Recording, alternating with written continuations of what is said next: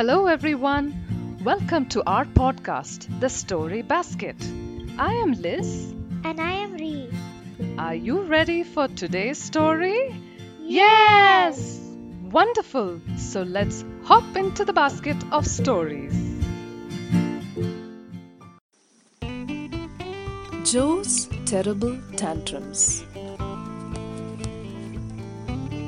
There was a kid named Joe, and she amazed everybody with her terrible temper tantrums. If she didn't get her own way, she would scream and scream and scream. She would even slam the doors. She would throw her toys everywhere. Meal times were awful. Joe quite liked soup and ice cream, but nothing else. Did she eat her vegetables? Of course not. Look out!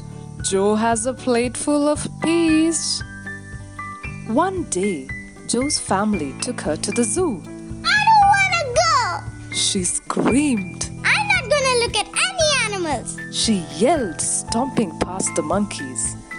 Joe was given an ice cream, but she dropped it beside the lion's cage. Joe was about to have her biggest tantrum ever. Then the lion gave an almighty roar. Joe would never again have a tantrum. The end. Hope you enjoyed the story today. Now it's time to hop out of the basket and see you next time. Bye-bye.